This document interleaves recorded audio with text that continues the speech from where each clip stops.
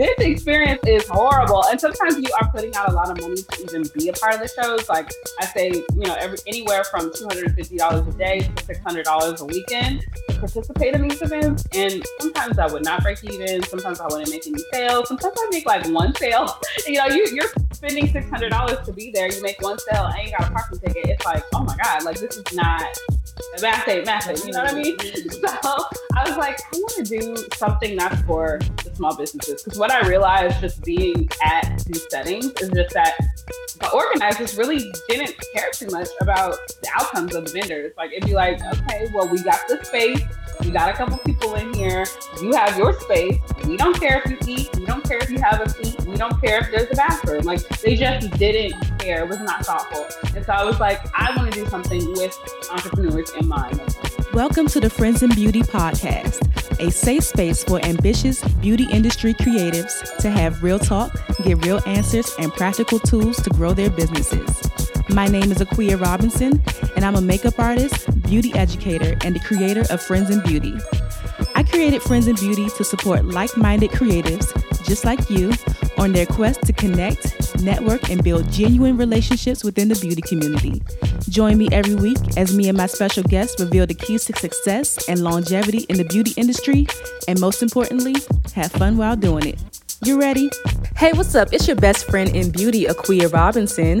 Welcome back to another episode of the Friends in Beauty podcast. I am so happy to have you here, and I hope you're listening to this episode in high spirits and in good health.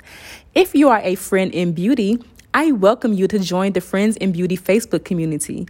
If you're looking for a community of like-minded, ambitious friends in beauty to virtually connect with, network, and share resources, then click the link down below in the show description to join us in the Facebook community, and I'll be there to welcome you with open arms. Also, let's get social. Follow Friends in Beauty on all social media platforms at Friends in Beauty. Additionally, the Friends in Beauty podcast is available on several platforms. We're on Apple, Spotify, Stitcher, iHeartRadio, Google, YouTube, you name it, we are there. And whatever platform you are listening from right now, I just want to say thank you so much for tuning into the Friends in Beauty podcast. I appreciate it more than you know. And I would love it even further if you took the time to leave a 5-star rating, a review, a like, a comment, a share, a subscribe, or something to let me know how you feel about the Friends in Beauty podcast. Additionally, Friends in Beauty is now on Patreon. So for as little as $3 a month, you can support the Friends in Beauty podcast.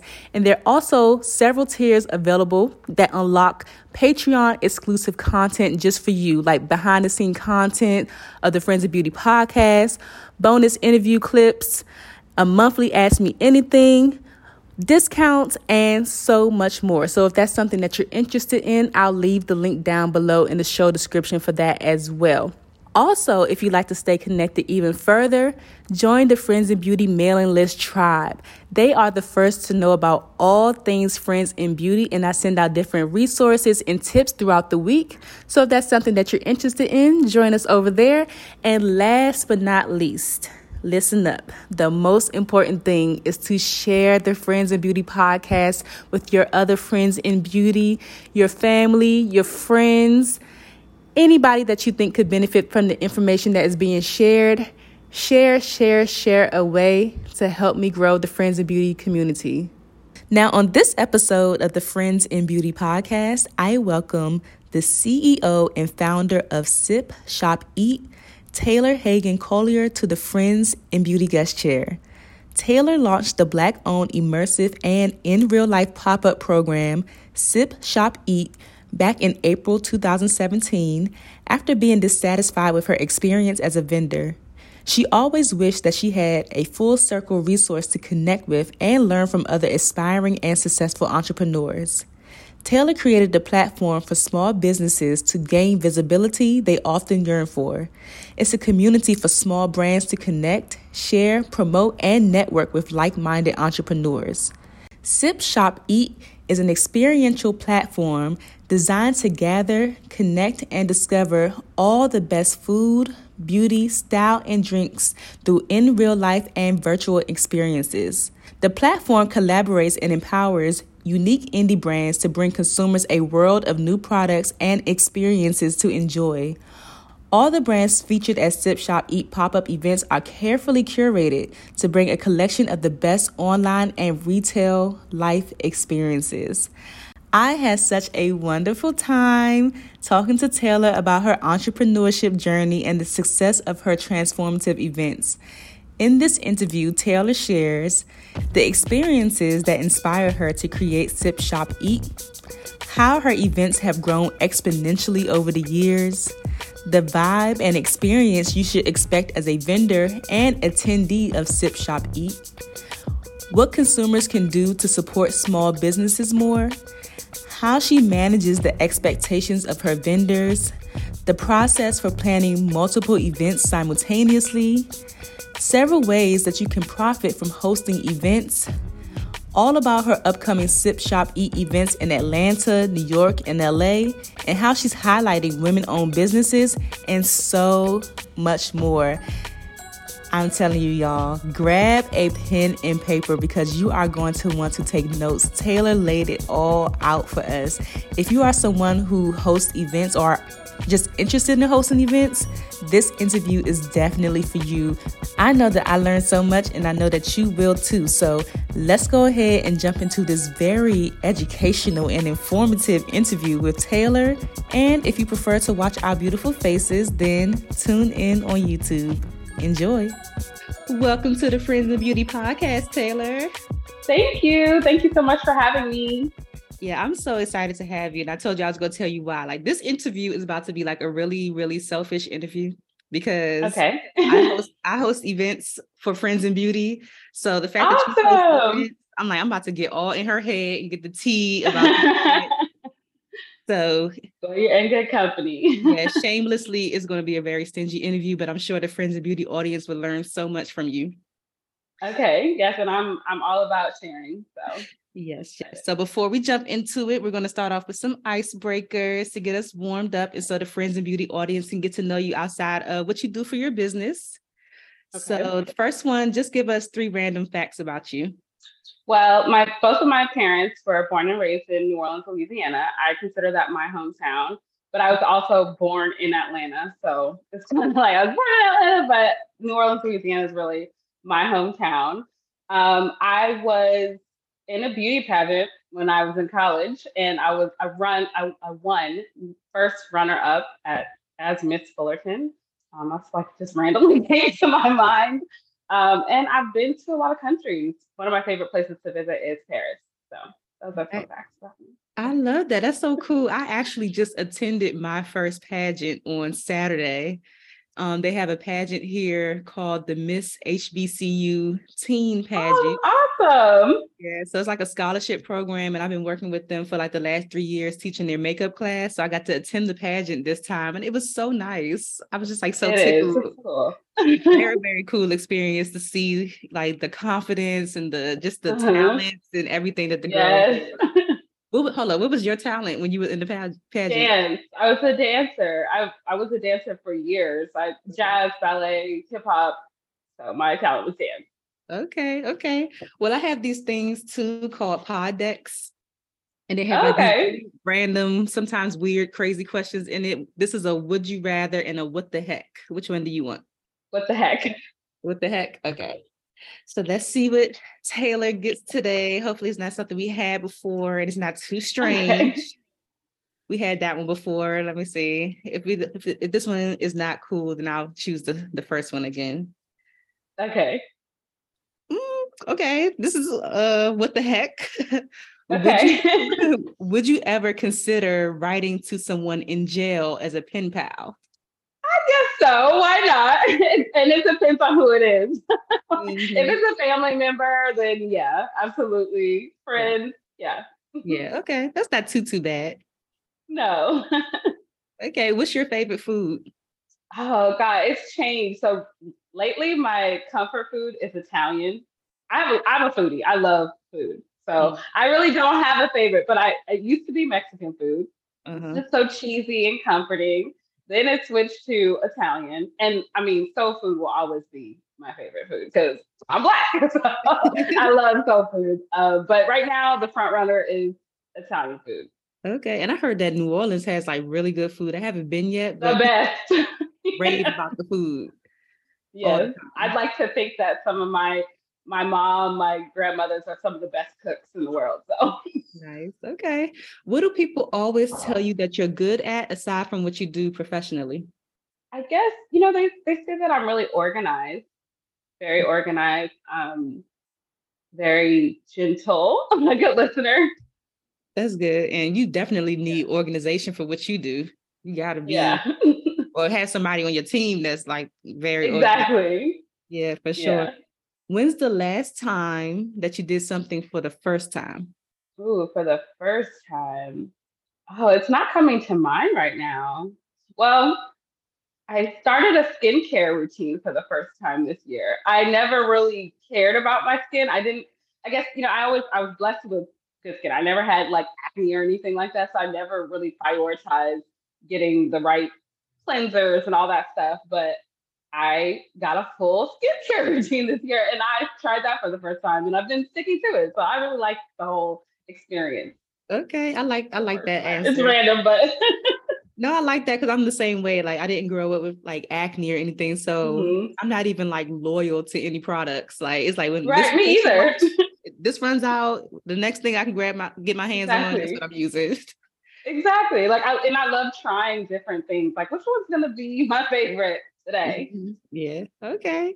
And last one, if you weren't the CEO and founder of Sip Shop Eat, what else could you see yourself doing? Oh, okay. So I just started a YouTube channel. I'm excited about that. Okay. And also podcasting. I mean I don't see myself as a public speaker and I am rather introverted Mhm. and I can overthink sometimes. So like putting myself on these types of platforms used to really scare me. Yeah. Believe it or not, even doing a pageant. But like I have a lot to say. So I started a YouTube channel. And I say like if I wasn't doing such Shop Eat Up, I would do a podcast and likely just continue to help other businesses in different ways, like doing social media ads, strategy, things like that. Okay. That's really cool. So what is your YouTube channel like highlighting? Just a lot of it's a lifestyle vlog. And I, start off kind of introducing myself, my interests, and I'll focus on marriage, family, I'm a mother, and business and faith. Okay. I thought about, well, Friends in Beauty has a YouTube channel where, of course, I put the interviews and I do vlogs Hmm. going behind the scenes to like photo shoots or the events and stuff that I do. But I thought about doing like a personal one because I feel like I don't necessarily want to put like my personal life on the Friends in Beauty, but I'm like, do I want to add more Right. things to my list of things to do? I don't know. I'm thinking about it though, of like a personal YouTube channel to really show you like my life. Yeah, it's really fun. I actually broke into social media through Instagram. That's really my primary business, like how I promote my business. Mhm. And Instagram, it could be a toxic space in that like there's a expectation of perfectionism. Whereas on YouTube, I found by just looking at other creators, like it's really just free. Like people get on there with their hair undone, their makeup undone, or they're doing their makeup, they're doing their putting on their wig, all like, and it's like, okay, I like that. I like that. Take the pressure off and just be yourself. So I Yeah. support you. I Thank watch you, it. girl. Thank you, girl. Okay, so you said your family is from New Orleans. You were born in Atlanta. Do you still live in Atlanta or where are you now? No, I currently live in Northern California. Okay. I'm all over the place. I consider myself just like from everywhere because I've lived a lot of places and now I live in Northern California, not too far from San Francisco, probably like a 20-minute drive from San Okay. I have an idea of where you are then. I spent like a month in the Bay Area, maybe like it was been a long time ago, but I was there for Francisco. Okay. work. So it was pretty decent. Yeah, it's decent. So what is your professional background? Like what were you doing before you started Sip Shop Eat? Well, actually, I still am employed full time. Okay. No shame that I love my job. I work at the University of California, San Francisco, and I got my degree in health science. So my focus really was public health education. And then I kind of fell into research, human subjects research. And basically, my role is to ensure that any clinical trials that take place at UCSF meet the federal regulations and that the participants that participate in the research, that their rights are protected. So that's what I've been doing in my career for almost 10 years. I mean, I still do that full time, and then I also, run my business full time. So, and then I got into launching my business, and I basically from helping other people. Like I've always had a kind of clerical background, and I was a assistant to a pastor for years, and just helping the church and helping him organize his schedule and travel and all that. And it really, I know that it's the foundation for what I do now, because everything that I did for him, I do in my business now. And even, planning events, because the church would have events and conventions and gatherings. And I was leading all of that organization. So it definitely gave me that foundation, that background to be able to organize events and look up travel and book venues and negotiate and all that. So okay, that makes a lot of sense, because I'm always trying to figure out how I even got into events and stuff like that. But it is those little things like that, like organizing the organization, the travel, the this, the that kind of sets the foundation for like what you're doing now. Yeah. Yeah. What was your inspiration for creating Sip Shop Eat? Okay, so I have when I think about it, it's like, oh my God, I've just done so much about life. So I moved to New York for a job. I hated my job. I hated moving because at the time, I was living in Southern California, moved from Southern California to New York, which was a huge culture shock. Much of my life, I actually was raised in Southern California, where everybody had multiple cars, you drove to the grocery store. And so New York, that's a whole different way of life than Orange County, you know what I mean? So it was like, oh, this is really hard, leaving all my family, all my friends, trying to make friends. And then I just had a boss from hell. And so I found out I was pregnant when I moved there with my second child. And I was like, oh, this is great. This is my way out. Like, I'm going to go on maternity leave and I'm just never going to come back. And I went out on maternity leave from my job, knowing that I probably wasn't going to return. And I had started a business before, 2 years prior, but it didn't really go anywhere. I was like trying my best to sell designer vintage on the internet. And so my husband was like, why don't you do like pop-up shops? Like, aren't there, like, why don't you do a flea market, or why don't you call like a coffee shop and see if they'll let you set up your stuff? And then I thought, okay, that is something that I can do, and I could do that right after I have him, baby drop, put him in a little baby wrap, and we're going to go to this pop-up shop. And so my first pop-up shop was at Artisan Fleas in Brooklyn. Okay. I did that for a couple times, and I did other pop-up events around New York. Mm-hmm. And I did not like my experience, especially as a new mother. I was like, trying to pump, trying to feed my baby. And then in New York, like, even if you do have a car, which you need if you're doing a pop-up shop, because you need to like kind of travel, load all your stuff around. And I couldn't find parking. I would get parking tickets. It was just like, this experience is horrible. And sometimes you are putting out a lot of money to even be a part of the shows. Like I say, anywhere from $250 a day to $600 a weekend to participate in these events. And sometimes I would not break even. Sometimes I wouldn't make any sales. Sometimes I make like one sale. You're spending $600 to be there. You make one sale and you got a parking ticket. It's like, oh my God, like this is not, the math ain't mathing, you know what I mean? So I was like, I want to do something that's for the small businesses. Because what I realized just being at these settings is just that the organizers really didn't care too much about the outcomes of the vendors. Like, it'd be like, okay, well, we got the space.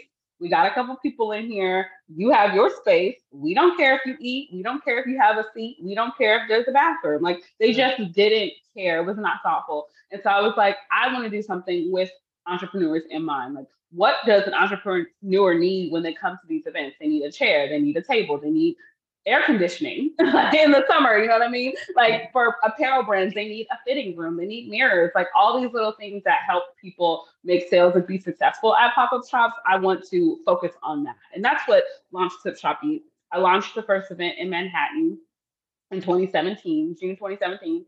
And at the time, it was like, oh, this is just a one-time event. And like, maybe I'll do these every now and again. And it'll be like a collective, because we're all pitching in to get this venue. We're all pitching in to promote the event. We're all doing these little things. And I'm just like kind of the main organizer, but it's a collective. Everybody's partnering to make this happen.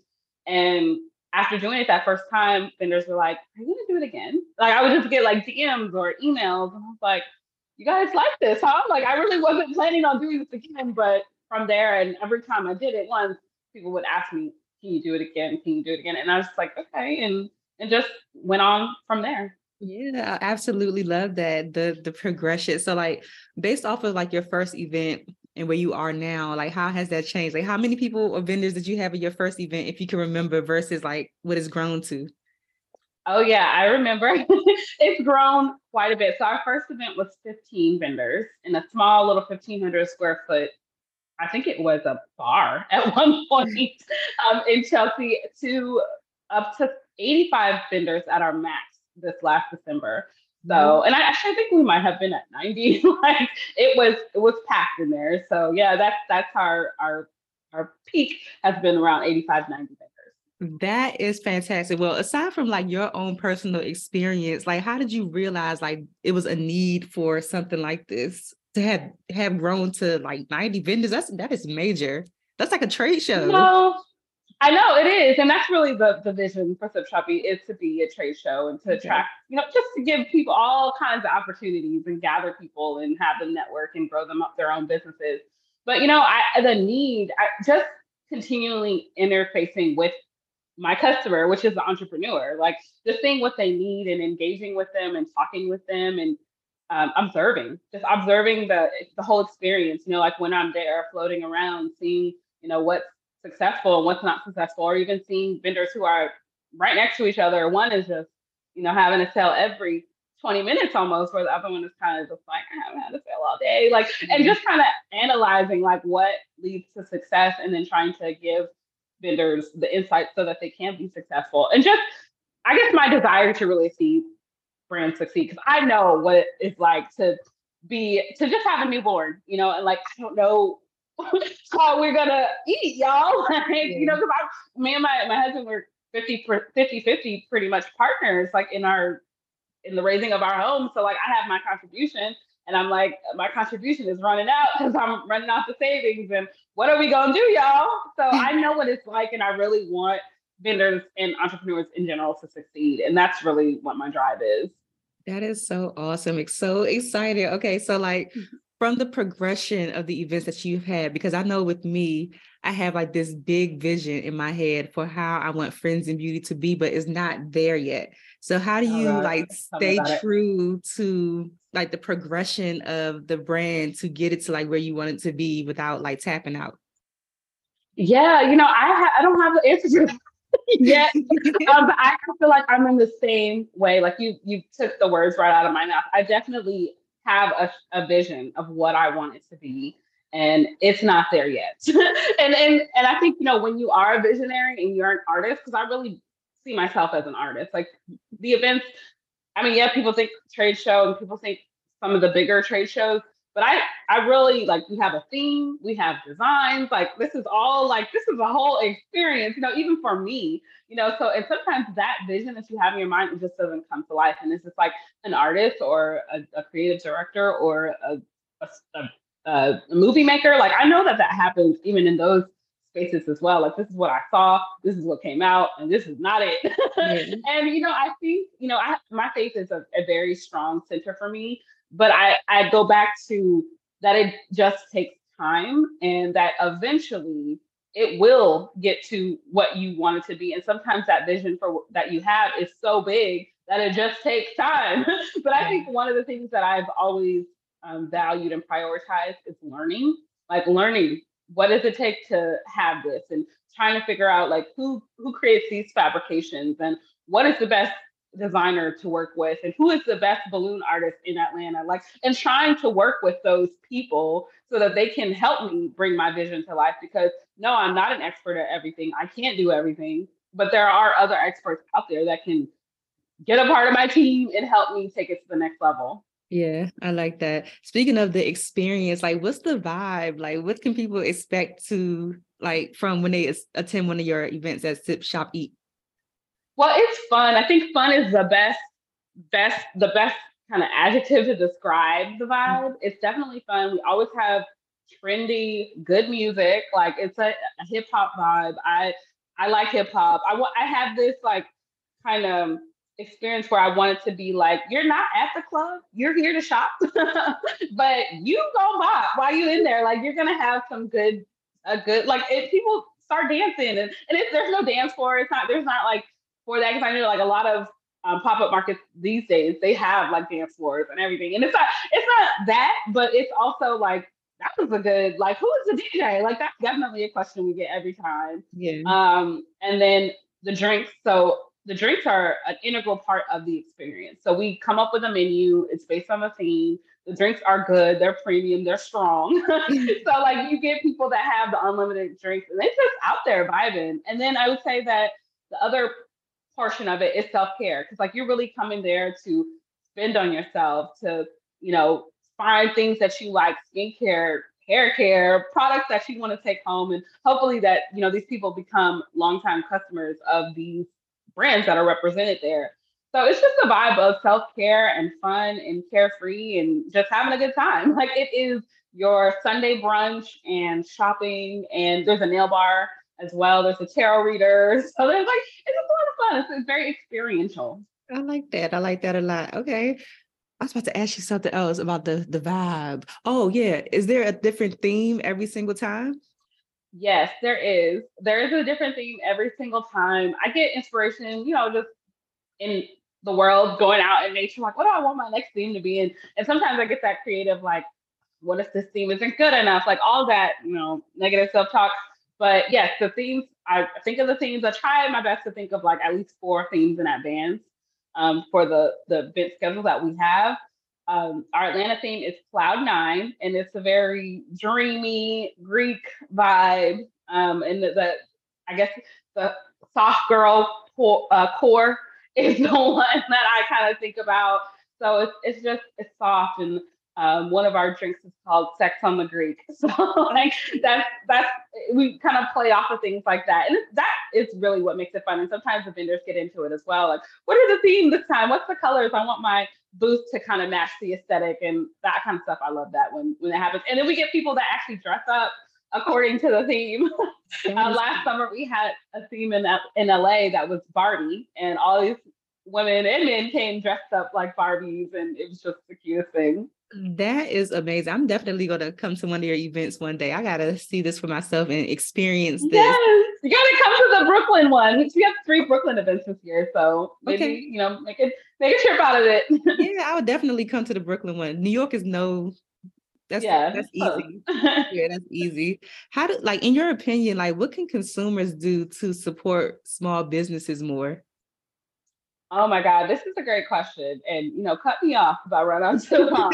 So I think that there's a lot of different things that we can do. I think number one, we should prioritize shopping small. And I mean, this day and age is pretty easy. Like, you know, I think some people conflate like Amazon with Jeff Bezos. Are you just making Jeff Bezos rich? But the reality is a lot of small businesses are actually on Amazon. So I think, you know, for one, be conscious of your purchases, like, and be intentional about them. Like, and if you do choose a platform like Amazon to shop from, that's not a problem. But I would say have that loyalty. If you get a good product from them, go back to your order history and reorder from that same small business because they are depending on those orders. You know, like I said, like where's the money coming from? Like they really do count on those orders. And I would say the same for just all of your needs, is as much as possible. I mean, obviously bigger brands like Target and Walmart and Macy's have made it, they have the name. Like, so when you think the first place where I want to go shopping, you're going to go maybe to a mall or to your local boutique. Local boutique is great.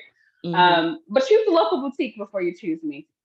And it doesn't have to be like an overconsumption. I think we all need to not consume so much, like, because I think one of the things that stands in the way of supporting small businesses is like, well, I just spent all this money here or there, so I can't go and buy and pay a small business price that may be a little bit more than Macy's or Target. But if you are conscious about your orders, and maybe you do order like a skincare set from a small business, it's likely going to last you a good 6 months. And when it runs out, reorder. Like Right. just have that loyalty. And obviously, like if you don't have a good product, you don't have to be loyal to a product that's not good. Like, but Right. I think it's all about like being intentional. And just number one thing, I want to find small businesses. I want to support small businesses because that support is really what keeps brands going. I mean, and honestly, like just speaking from my own experience, there's been so many times that I was like, I don't know if I really want to do this anymore. I don't want to do this anymore. And then it's just like right on schedule, somebody will reach out like, oh, when's the next event? I want to, come. Or, oh, are the event tickets up for New York? I'm going to get my tickets today. Like Yeah. that kind of stuff happens. And it's just like, okay, well, somebody out there needs this. Somebody out there wants this. Like I got to keep it going. And I think a lot of small businesses do burn out or they don't continue because they don't have that continued support.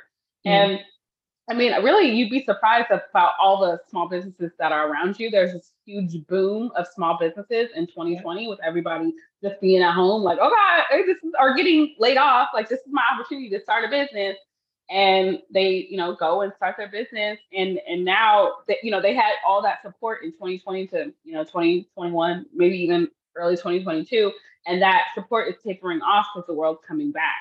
Okay. But, look around you. Like you probably know 5 people that have a small business, and just find that opportunity to support. Okay. And don't ask for discounts. Please don't. Right. Cut that out. Pay full price. Yes. Like you don't go to people, you don't go to Target asking for a discount. Yeah. Don't go to, Neiman Marcus asking for a discount. Exactly. So stop doing that to people. Like pay their prices. Yes. Absolutely. Yes. It's very insulting to small businesses that ask for discounts. Like if that's what they want to do for you, then let them do that. Exactly. Yeah, that's crazy. And because their pricing is very I hope there's greedy people out there in the world, but like the pricing is very thoughtful. Like it's like I'm not trying to price gouge anyone. Like I've heard, and I guess price is a matter of perspective because for some people prices are very cheap, and for other people it's like, oh, that's expensive, and it's like it's all about the person's mindset and their particular situation. So just respect people's prices and don't ask for discounts. Period. And speaking of 2020, like how did you pivot during the pandemic since you were doing live in-person events? Sometimes I reflect, I've like had mixed emotions about 2020 because I reflect like that was the hardest time for me mentally, but at the same time it needed to happen. But in terms of pivoting, I switched a lot to digital. So we launched our virtual pop-up. And from there, it was a really great experience because I got to be exposed and work with a lot of businesses all over the country. Yeah. And we can't go physically to every city, and we get people all the time asking, come to Austin, come to Miami. And I would love to be able to come to all those places, but we just can't yet. And it'll take time for us to be able to go to more cities. But the virtual aspect was really a great opportunity for us to work with businesses all over. And that really was what kept us going. Towards the end of 2020, we did have our one event in 2020. One event in 2020. But in that, going from 7 the year prior to 1, that was hard. Yeah. But really focused on the digital, and driving traffic to our website that basically showcase small businesses.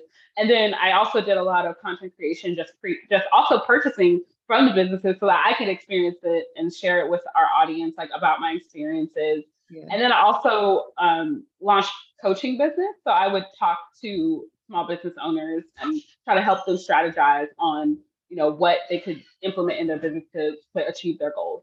Okay, I like that a lot. Okay, and I'm over here laughing in my head when you say I had one event in 2020 because I had one event and it was literally the day before the shutdown. Oh, really? March 15th. Okay. And, we shut down on the 16th. It was one day before, and I was telling people, y'all better come out. We don't know, how long we gonna be down. And exactly. And we were down. I was like, we're gonna be out of this by I think my prediction at first was like May. No, girl. No. That's longer. Just getting out of it. I think the order is being lifted like in May of this year, finally. So that is crazy. And I know with your events too, like you're really selective about how you curate the different vendors and everything like that. Like, what is your selection process for choosing the vendors that you do choose? Yeah, so actually, I think, that is a misconception because we actually accept almost like Okay. 95% of our applications. I would say that our application is meant to weed people out though. So we set out our requirements on our website.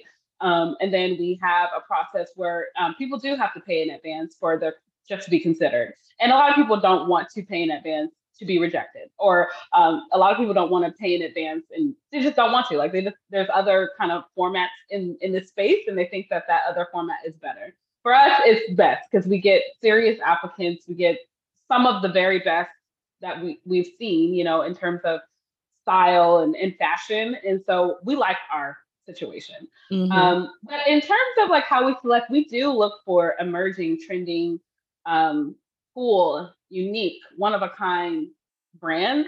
I feel like one of the weaknesses in our process is that we can't necessarily see and touch and feel and experience these products before they come to the event, because we definitely had products that have come to the event and they're just not quality. Like, my stuff, I've purchased clothing and it rips, or Mm-hmm. a product that, the mug wasn't really the best. So that kind of is a limitation in our process. But other than that, like, I think our process just attracts the best people because it is designed to weed out people who are not very serious about their business. They're not, they don't want to be there. Yeah. They're just people that are just too cool and just they don't want to get into the experience, so we ask questions about like how do you what do you do in social settings? Like, do you like networking? Do you like talking about your business? And those seem like really silly or redundant questions, but they have to be asked because we get people that will sit there on their phones or not engage, or and we've had like attendees come and they'll say, I really want to purchase something from that booth over there, but they were just in their phone and they acted like I was bothering them. So I just kept walking. And it's Mm-hmm. like, I can't believe that. You know what I mean? So all those experiences have really led into our application process and our vetting process. And I do look at, the responses very closely. Like, what is the mentality? One of our questions is like, what is your sign on my application? And I mean, it seems like a silly question, but it really makes a difference. And I think that our whole even online experience has really facilitated the people that we attract, because we want to attract a high vibe type of person, people that are confident, people that love their business, people that are really committed long term to their business, and not just people who are just kind of doing this short term as a hobby, not taking it really serious. Mm-hmm. And we've done that all through from the content that we create, our Instagram to our website and our blogs and emails and all of that. It's all like a circle of alignment, in my Mm-hmm. opinion. And it's taken a long time to develop because we've had some crazy people. Yeah. And I'm sure it's like one of those things like as you go along, because I'm a makeup artist. So as I tell people all the time, like as you go along, you'll learn the thing to put in your contract when that person is late, Exactly. or you'll learn the thing to put in your contract when this person is doing something. It's kind of like you just add as you go, you experience things. Exactly. And that's exactly what I do. Mm-hmm. Mm-hmm. And what signs are we rejecting? Like, what signs are we paying? You know what? Not We don't rejecting, but reject any like close signs. attention, like You know, interestingly, I'm a Scorpio, so those I don't know, and that's weird. But I feel like I'm a really good Scorpio, but there's a lot of crazy ones, so I always look for that. I look for other responses. Like there's a question that it's all kind of a puzzle. Okay, so you're a Scorpio, and like let me look at how you answer why you started your business and what keeps you going. Like so, let's combine those answers and let's see how you answered. Do you like engaging? Do you like talking about your business? Like, let's combine all those answers and decide like if this is the right way to go. Gotcha. And I want to circle back to like vendor fees, because you talked about it a little bit, like when you first started and like the vendor fees not breaking even and everything. I know that is like a big challenge or a big determining factor for when people do pop-ups and stuff. Because I've heard people talk about, I've never done pop-ups before because I don't have a Mhm. product or anything, but I know people talk about like the vendor fees, but like, how do people go about setting vendor fees, and like, what do you think should be included in the vendor fee? Like just like the bare minimum should be included. Yeah, great question. So I first question, how did the breakdown go of the vendor fees, correct? Mm-hmm. So for us, it's So because Sip Shopping is an experience, and we kind of have packages. So our package is the space, which is the square footage, whether it's a 5x5 or 10x10 amount of space. And then we always provide a chair. We also provide lunch, and we provide drinks. So the drinks that our guests enjoy, vendors also are entitled to have those as well. And then we provide pre-event training. So we have a Zoom orientation every time. It's an experience where I'm there, my team is there, we answer questions, we prepare everybody, and we give real life hacks on how to sell and how to be successful and how to merchandise your booth. So all of that is included in our package. And I don't think a lot of other markets do that. I mean, I know that there are some that do something similar, but there's not a lot that really take that time to really prepare people. And part of the reason why I started doing that is because I wanted people to come with the right vibe and the right attitude. And I wanted people to kind of have, like, your coach gives you that little pep talk and that little pep session. Yeah. I wanted to be able to do that for the small businesses. And that even that orientation is recorded in case people have conflicts and they can't come. So we provide all that in advance. Lots of hand holding, lots of just availability to ask. Like, if somebody has a question, reach out to us, DM us, email us. Like, we are available, and we get back to people within 24 hours. So all of that is a part of the pricing. And then from there are things like the venue, the cost of rentals, not necessarily the travel. We don't necessarily factor that into the vendor cost, but one of the hugest parts of our fees is the promotion, because we do a lot of promotion for our events. We promote on social media, on Google. We have PR agency. So a lot of what our fee is about getting the people out, to come to the event. And I think a lot of vendors don't really see that portion of it because, wherever they're at in their business, like if they're not really advertising or they're not really promoting or investing in PR, they don't really see that it costs a lot of money. And events just cost a lot of money, like just being in the venue and the venue fees, that alone, like even for myself, you think that you're going to spend $250 on something, and this is a random number, you're going to spend $750 on it. Like, that's just has been my experience. Like, and some of the venues have been very great, but it'll start off, okay, well, this is the fee for the venue. Okay, well, you want parking? We got to add on our parking lot. Oh, and how many people are you going to have? Okay, that's 3 security guards. Oh, you want it sound? Oh, you want to come in at this time? Like, it just all adds up. So, and then, from the experience, and, some people would say, well, do you really need balloons, or do you really need photo ops, or do you really? And it's like, in my experience, yes, because we didn't start off with themes. We didn't start off with photo ops. We didn't start off with balloons, to be honest. Like, all of that stuff was added for the experience, because, we would get people who are just not like, yeah, sure, people love to come to flea markets and have something to do, or farmers markets, or even come to experiences like Clip Shopping, just to have something to do and walk around with no intention of actually purchasing anything. Right. But the reality is, if we wanted our community and our customers to truly engage, we had to start doing all these other things, because nobody just wants to go to brunch anymore. People want to go to brunch and have a photo op. They want to sit on a swing with a beautiful grass wall behind them and a neon light. That's just the world we live in. And so we had to kind of adapt to that. And then in terms of breaking even, I think as business owners, that's something that we have to realize, that there are times that we will not break even in many things. Like, even for us, not breaking even doing events, whether we have a vendor shortage or we have a ticket sale shortage, like we experience that all the time. Or an investment. We recently worked with a digital marketing agency after doing our own ads in-house for years, and thought, okay, well, this is a great investment to take us to the next level. That did not happen. And if anything, it was a waste of money. and that is just like, okay, well, that's business. Like, everything just doesn't pan out, and there are risks. But I think that, you get out what you put in. So if a lot of vendors will come to an event, they don't think about their setup. They don't think about their merchandising.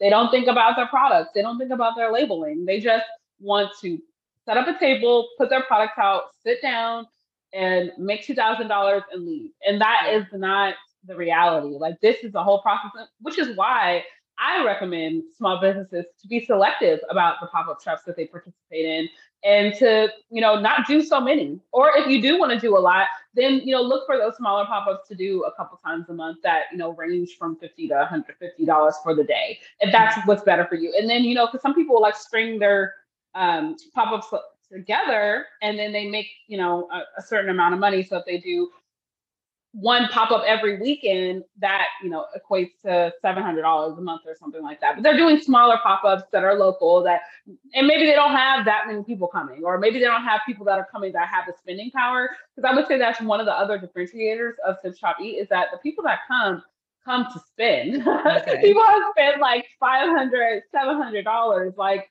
Rich Auntie is in the building. She is, bags. Like, we have pictures of people just with bags in their hands because they are there to shop. But they also come to Sip Shop Eat 3 times a year. That's their time to do that. Like, they have committed, I'm going to go there and I'm going to do my annual supporting small businesses, and I'm going to shop. You know what I mean? And that's a part of the reason why we do some big cities, because of the affluence and the spending power that people have. If we were to do smaller towns, sometimes they won't spend more than $50, the attendees that come. So those are all, that all goes into our thought process when it comes to our vendor fees.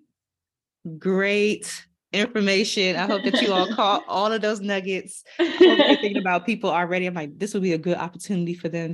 I'm thinking about other small businesses that I know that would like pretty much benefit from being in a space like that. But like, when you're working with vendors and everything, I know it's not your responsibility. You're just creating a space for them, and the people come. It's not your responsibility to make sure they make money, but how do you like make them feel confident in the fact that, okay, I paid this fee and I'm going to at least make that money back plus some.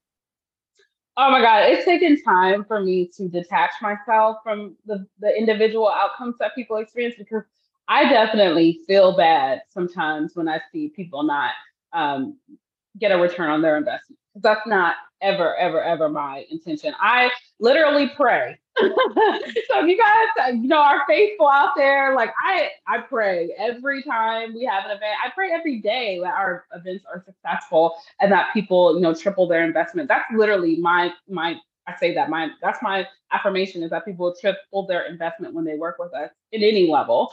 And so I don't like that, but it's taken me time to detach from, like, I cannot control those outcomes. And if I could control it, everybody would be breaking even. We would always be booked and busy, but that's just not the reality, and that's just not what happens. But I try to instill confidence by being available to people. Mm-hmm. Like, we still have people that DM me personally on my Instagram, or even on our Sip Shop Eat business page, that will ask questions about business, or have like, I want to pick your brain for something. And so I'll try to make myself available to them. And I do that also through the coaching service that we still have, and just having that vendor orientation and putting content out there that helps them. Like, we published a blog about 10 tips to help you sell more at an event. Okay. And that's all free information. Like, you don't have to come to Sip Shop Eat or to be a vendor to get that information. I mean, our pop-up playbook is a part of their practice. It's like one of the kind of takeaways that they get, that they can use that for years down the line. Like, they can take that with them and apply that to any event that they do, or even, to their own event. But I try to do that by giving that information. And then whatever information I get, seriously, every experience I have as an entrepreneur, I try to find a way to share my experience so that people can avoid them, whether that is the experience of, getting people have to, charge back or go get refunds with their credit cards, like how to avoid that, or what to do, to mitigate that, or my experience with loans as a business owner, like try my very best to share what those experiences are like, and to warn people, or to just give them better insights on what they're getting themselves into. Yeah. And I also try in our orientation, we have a section where we talk about where your expectations for partnering with us may go unmet. So I want to make that all clear, like up front. But even in that same breath, we will say, if you're unhappy about something, come to us at the event. We want to try to address it, and we want to try to make you happy. I love that. Just managing people's expectations overall, Yes, the good, the yes, bad, the. exactly. Okay. When it comes to like advertising and marketing, because you said y'all did that, in-house, how do you go about conveying your message digitally for people to get excited or to really understand what Sip Shop Eat is really all about for them to want to come, spend their money, or even just be a vendor? Yeah, so that's also been a process. For the longest time, I was winning when it came to getting vendors. Like that was easy, getting vendors every day because I'm a vendor. I know what I want to hear. I know what I want to say. And then more recently, we've pivoted to focusing on our actual attendee. And, like who is she or who is he? Like, what does he like? What does he want to do? And having and asking yourself those questions all the time is really important as a business owner or if you're in marketing advertising at all. It's like, what does my customer want? Who are they? And a lot of entrepreneurs will advise that you have a couple profiles of who your customer is. Like, is your customer a mom? Is your customer in school? Is your customer a well off, well deep into their career? Is your customer 45 years old? Is she Black? Is she white? How does she like to wear her hair? How does she dress? And having those profiles are really important because, most businesses have 20 profiles. And then the bigger you get, the more profiles you have. Yeah. But having those in the forefront and like really answering your questions, like one of the best mentors that I had ever worked with said, like, what keeps your customer up at night and how are you going to solve that problem? So I think, with our messaging and our content and the ads that we put out, we have to be thinking that. This year we rolled out a US wide campaign on Facebook advertising or Meta advertising. Mhm. And we have kind of a pan of the experience, and it's coming from different angles, and you see the bar, and you see the photo ops, and you see somebody like shopping, and you see somebody getting their nails done, getting their tail read, to really show them like this is what the experience is. And then from that, like every day, what we post, it's like why you need to shop small and reminding people to shop small and kind of giving people that incentive like when you shop small, it's not just like, oh, you just bought something from a small business. Like, no, this is very serious and it's very important, and you're making a difference by shopping small. You want to make a difference, you want to give back. Everybody has that deep desire in their heart, and this is a way you can do that. And then aside from that, so we have one campaign running that's all about our nail bar. And it's like, get the nail bar experience because you're worthy. Because our customer knows that she is worthy. Our customer loves self-care. Our customer wants to spoil herself and has no problem spending on herself. So we want to speak to that as well. And that's what we try to do in our messaging and our content.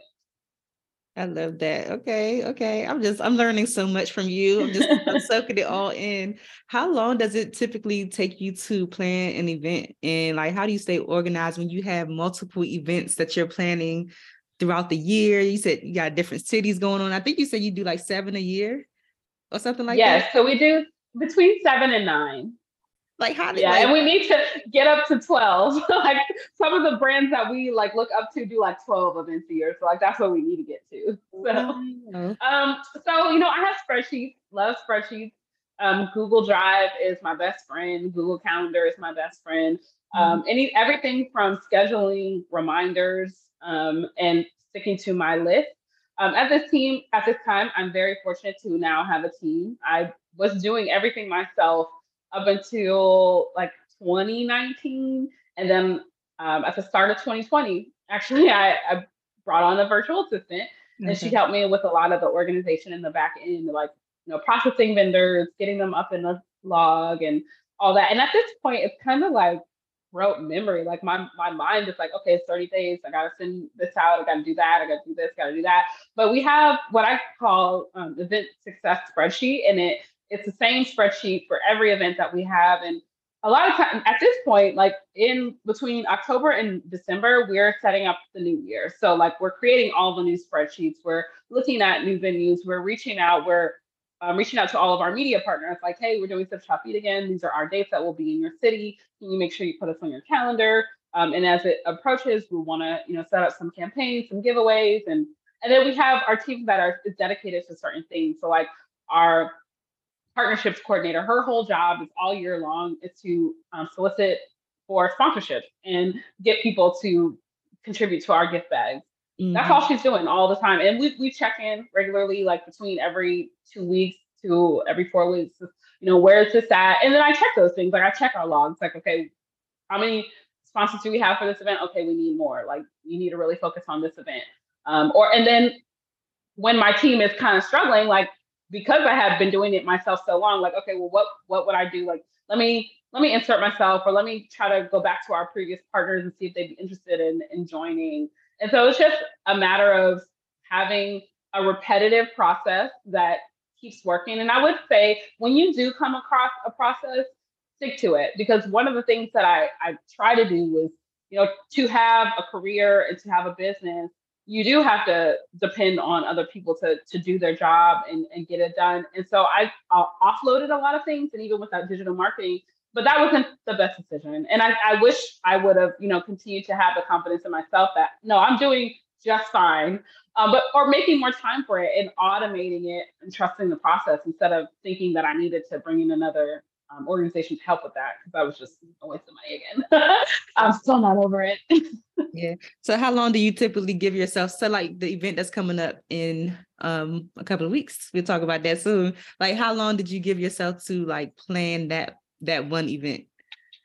So we started really focusing on it in December. Atlanta is a new market for us. So we've only been there one time before last March. So this will be our second event in Atlanta.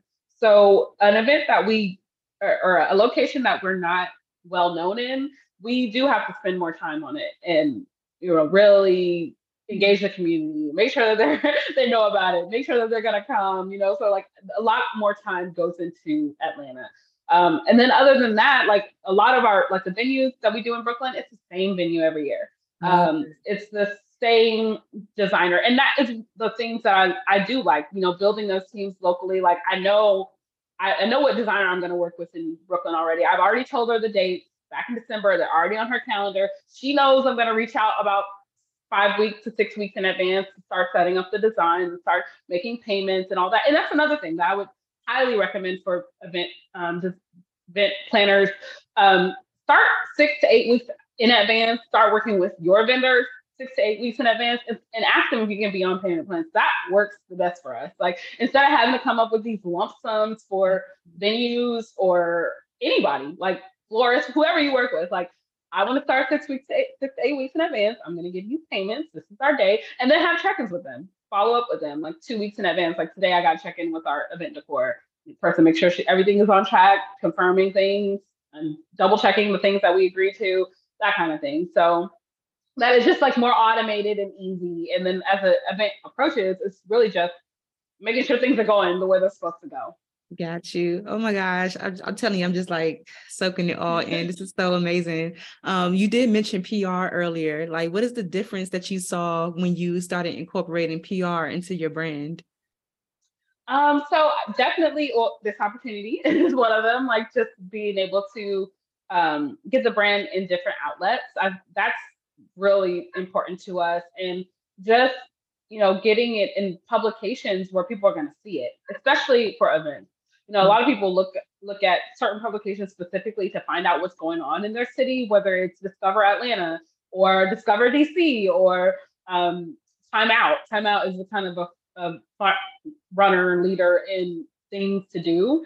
And getting in those journals or getting into travel journals where, when you are just, I shouldn't say a nobody because nobody's a nobody, but when people don't know your name, it's much harder for them to write about you. But when you have a PR representing you, they can say, hey, this is my client. And because that PR firm has 10, 20 years of experience, they have leverage and they have clout, and they kind of can say like, oh, this is Sip Shoppy, this is a reputable business, event shopping experience. You need to put this in your publication. And they will do it. And and there's definitely been publications that I never even knew about that we've been able to be in. And we've only had PR since October, so it's very early in our PR journey, but we've already gotten into, outlets like Thrillist, which is also another, like, people go to Thrillist to see what to do and find the best place to eat. So that's been great. Okay. And I have like a really nosy question to ask, but like, like full transparency, when I do my events, so far I have not profited from my events at all. Like they're just solely for my community. But of course, I want to get paid for my efforts eventually. You know what I'm saying? Like, how do you make money from events and then you're able to scale it to 6 figures? Like, what is involved in that? Because I know you have like the different breakdowns and the vendors, the pricing, but like, where do you pull from to actually pay yourself for, everything that you do and be able to pay the people that you hire, staff and everything? Yeah. So right now, my priority is paying my staff. I actually don't necessarily generate a salary from Sip Shopee. I mean, as a founder, you always have access to your fund. So there's definitely been experiences in my own personal life where I'm like, okay, I need some money. I know who has it. Sip Shopee. And that's just, full transparency. Like if I need an extra, then I can go to that. And I do my best to try to replace it because I'm still in a growth stage where I just want to put money back into the business and keep seeing it grow. And at some point I, plan and hope to be a full-time entrepreneur. But first of all, I think it started with my vision. I started exposing myself to, in my mindset, like exposing myself to people who, have the life that I want and are living off of their businesses. And also just exposing myself to events that seem to be the full envisionment of the visionary. Like they really had the waterfall and the backdrops and the bartender and also started thinking like, what is it going to take for me to have that? What is it going to take for me to be able to do that? And I started thinking like that, and that thinking started just leading to different ideas and also leading to the pricing. Like at the end of the day, it comes down to pricing. I feel like, I'm not sure what the format of your event is, but there's always ways that you can try to monetize, whether that is through packages or selling tickets. And, a lot of people have criticized us for selling tickets, and the broader we advertise, you get those comments, which I don't pay attention to anymore.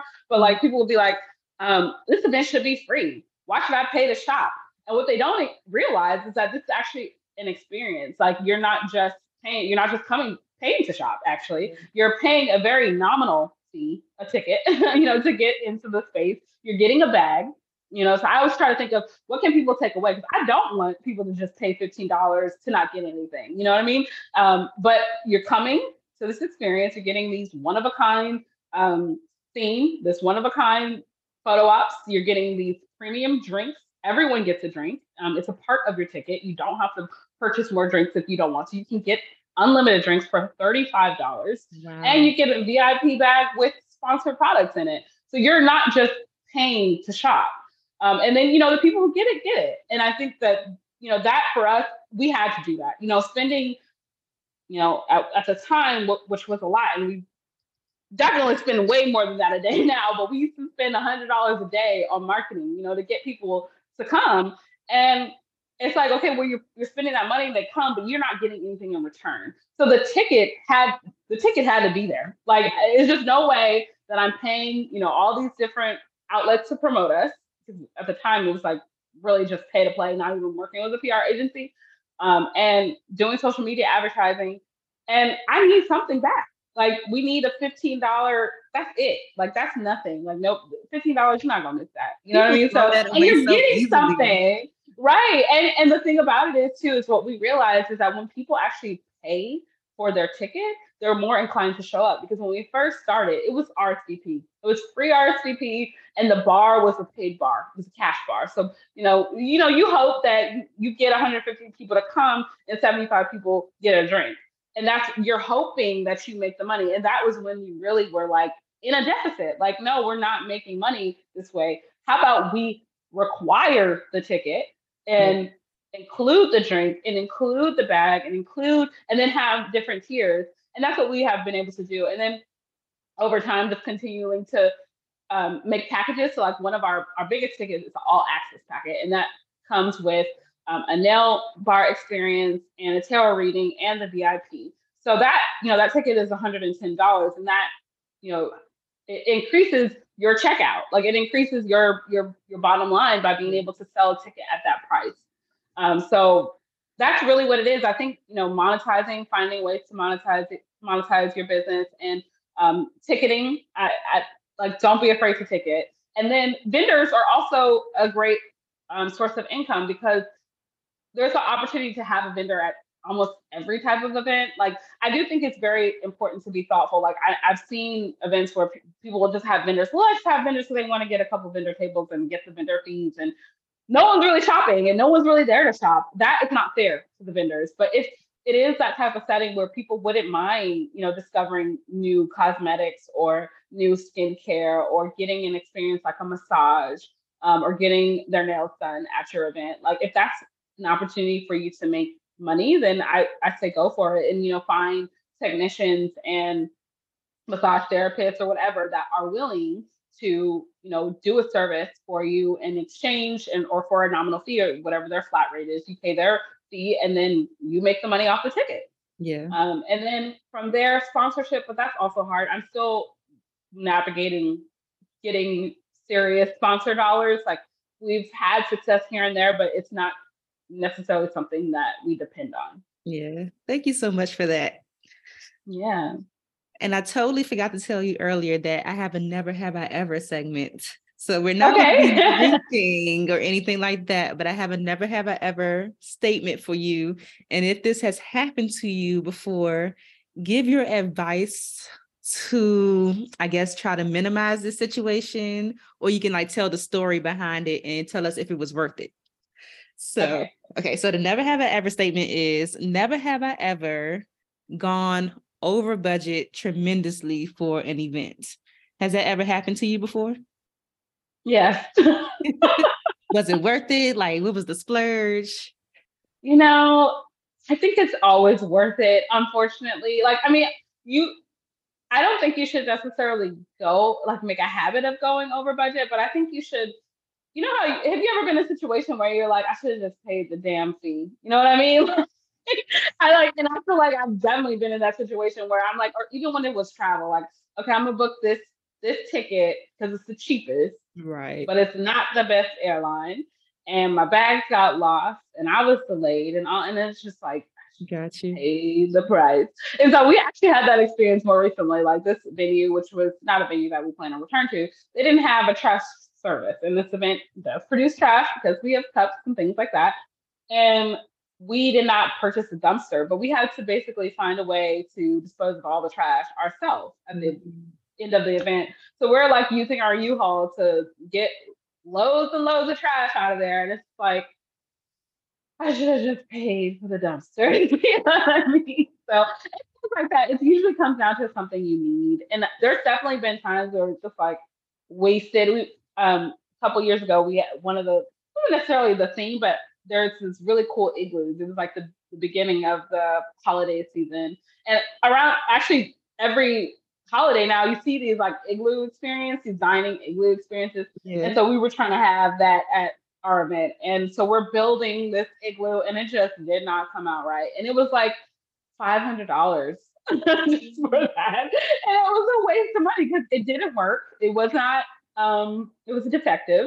Mm-hmm. And I mean, I guess we could have returned it, but it was just like, and then in that moment, it's just like, oh my God, like, I can't believe we wasted money on this. But that kind of stuff happens. It actually happens more so on the design portion of things. Yeah, because if it works out, then it's like, okay, I'm glad I spent it. And if it doesn't, exactly. It's like, okay. What's a memorable experience that you had from one of like your previous Sip Shop Eat events that just stands out to you all the time? I guess it would just have to be in general, like people. The most memorable is people coming that I've seen over the years that know me, that have seen us go from 2,500 square foot building to a 10,000 square foot building, and then like seeking me out. Like, that is very, very memorable. And then I've had actually one of the vendors who participated in our virtual pop-up during the pandemic. She was based in Boston and moved to Brooklyn and saw that we were going to be in Brooklyn. And she's like, I just had to come because we work together and I had to meet you in person. And I'm so glad I came. And this is so amazing. It's like, oh, wow. Like, that was unforgettable. And those are the little things that I have to remember. And I actually have like screenshots of DMs that people send us, and I'll just go back to those whenever I'm feeling blue or unmotivated, and just remember that there are so many people that have a little place in their heart for some shopping. So Yeah. That's super cool.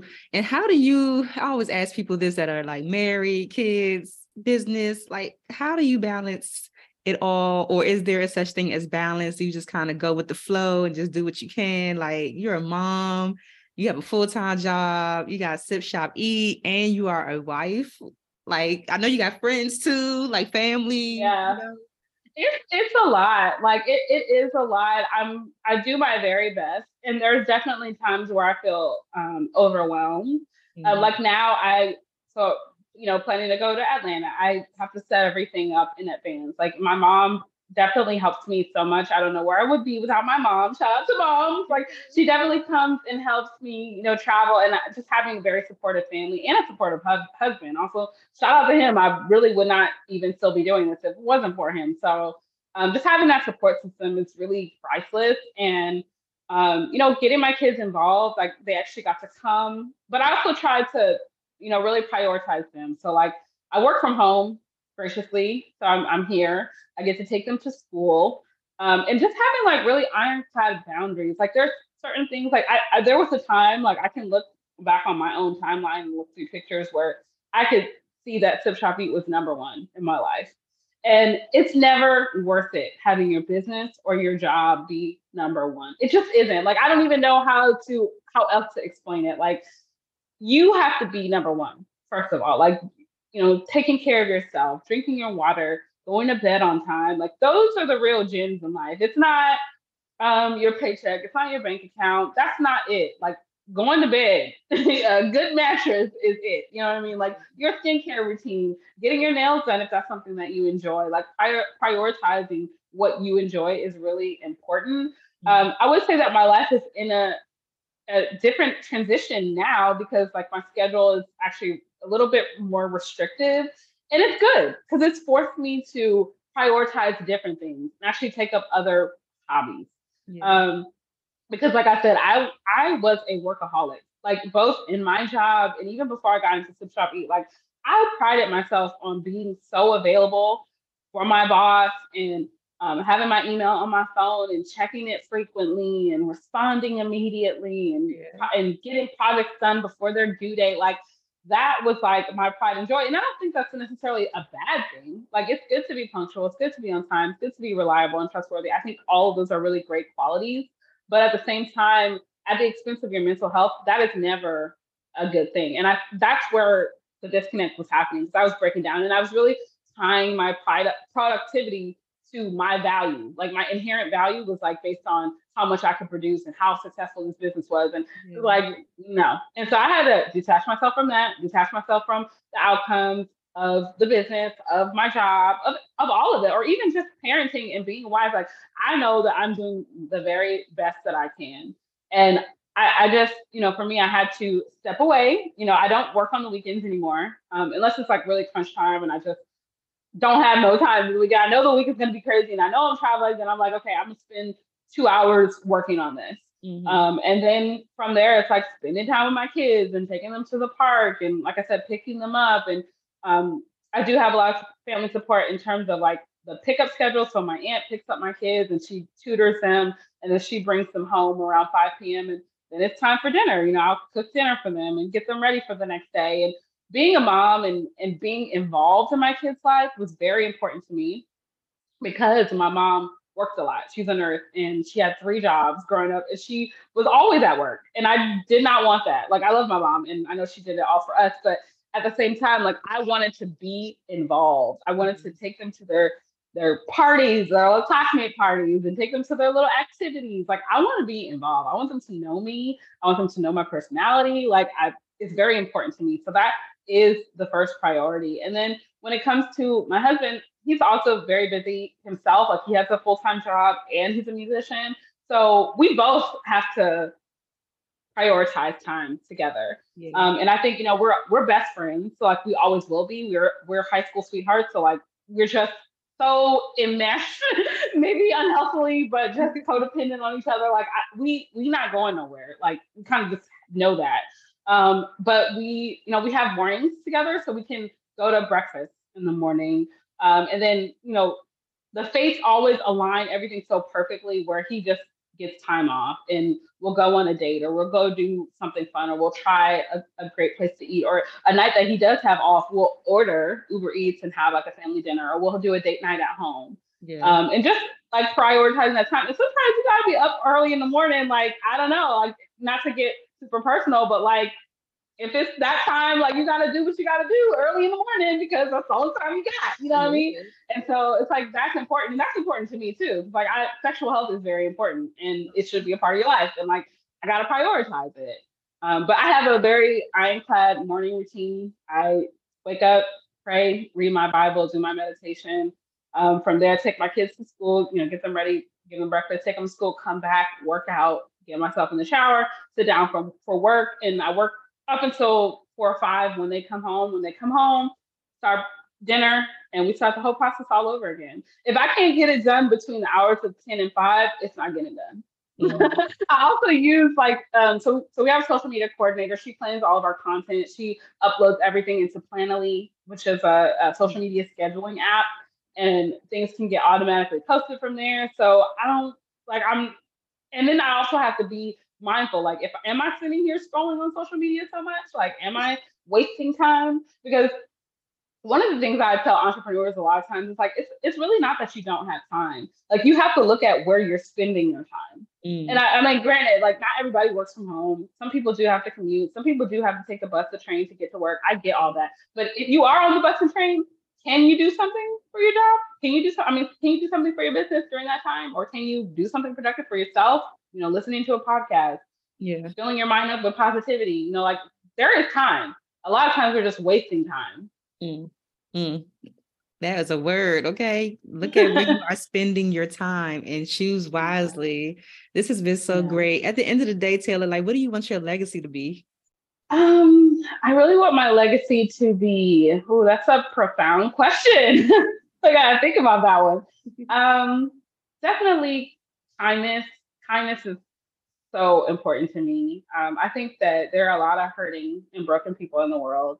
And I think that just being kind, like, people don't understand the impact of that. I think that's actually one of the things that people always say, like, about me, like, oh, you're so kind. Like, you're so nice. Like, how are you so nice? Like, dealing with all these people, dealing with all the things that you gotta deal with. Like, it's like, the reality is I've been through some really toxic situations and around some really terrible people. And I just remember thinking, like, if you just were a little bit more kinder, you don't have to be that way. I just thinking to myself, so I always want to extend that to other people. So I think that I would want my legacy to truly be, she was a very kind person and she really was thoughtful about other people and she wanted to make a difference. Yeah. Okay. And I would love for you to share before you go everything that is coming up, because you have an event in Atlanta, you got Brooklyn, and the other thing that you were telling me about earlier that you just launched. So I would love for you to share everything that is going on with you. Okay, awesome. So Zip Shopping, yes, we have a lot going on. We are 2 weeks away or a little less than 2 weeks away from launching our spring tour. So we are touring to Atlanta, March 18th and 19th. We'll be at the Legacy Center in East Point, Georgia. And then we will be in Brooklyn, April 15th and 16th at Hook Studios. And then from there, we are headed to LA, May 20th and 21st. But we also just launched our applications for women-owned businesses for Women's History Month. So we are spotlighting women-owned business. You have to be at least 51% owned by a woman. And we are featuring those brands on our website so that anyone, anywhere can shop businesses that are owned by women. I love that. We are accepting applications for all of our events, even the Georgia one. We still have some spaces available. So if you're interested, head to sipshopping.com. Our website's very user-friendly. You can just kind of click around and find either tickets for our events or the vendor opportunities. This is just so amazing. And I'm just so excited to see, like, even 5 years from now, where Sip Shop Eat is going to be. Like it already looks like bomb, and you're already doing such amazing work already. But I just, you think your vision is big. I can already see that it's going to be like a big deal.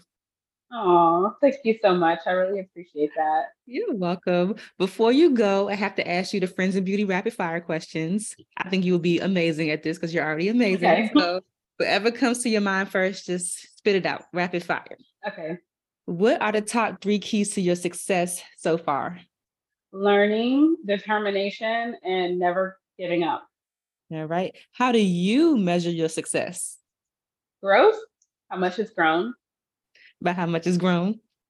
Okay. Yes. What's the best advice you've ever received, or a piece of advice that's just always stuck with you? Know your customers. Get inside their head and answer their questions. Okay. What advice would you give to another event curator that is just ready to give up? They are not seeing the results that they want. The events are not going the way that they perceive that they should. Like, what advice would you give them? Stop being so hard on yourself. Take a step back. Take a deep breath. Go get some inspiration. Take some rest. Go on a trip and restart. You restarting with all of the knowledge of what didn't work before. So now you're starting from wisdom instead of a lack of experience. And don't be afraid to get what you want. Like, go from, whatever it is that vision is, like, it is possible. Like, find the ways to price, find the ways to generate revenue. Don't be afraid to charge. Yeah. Okay. What's a resource that helps you in your business that you can share with the Friends in Beauty community? Ooh, a current resource. Podcast. I love, I'm blanking on it. It's NPR, Guy Raz. Oh my God, what is the name? How I Built This. Oh yeah. I love that podcast. It always gives me inspiration and always gives me insights on different strategies other businesses could use and may be applicable to your own. Okay, yeah, I like that podcast too. And the last one, I just want you to fill in the blank and just say, my name is blank.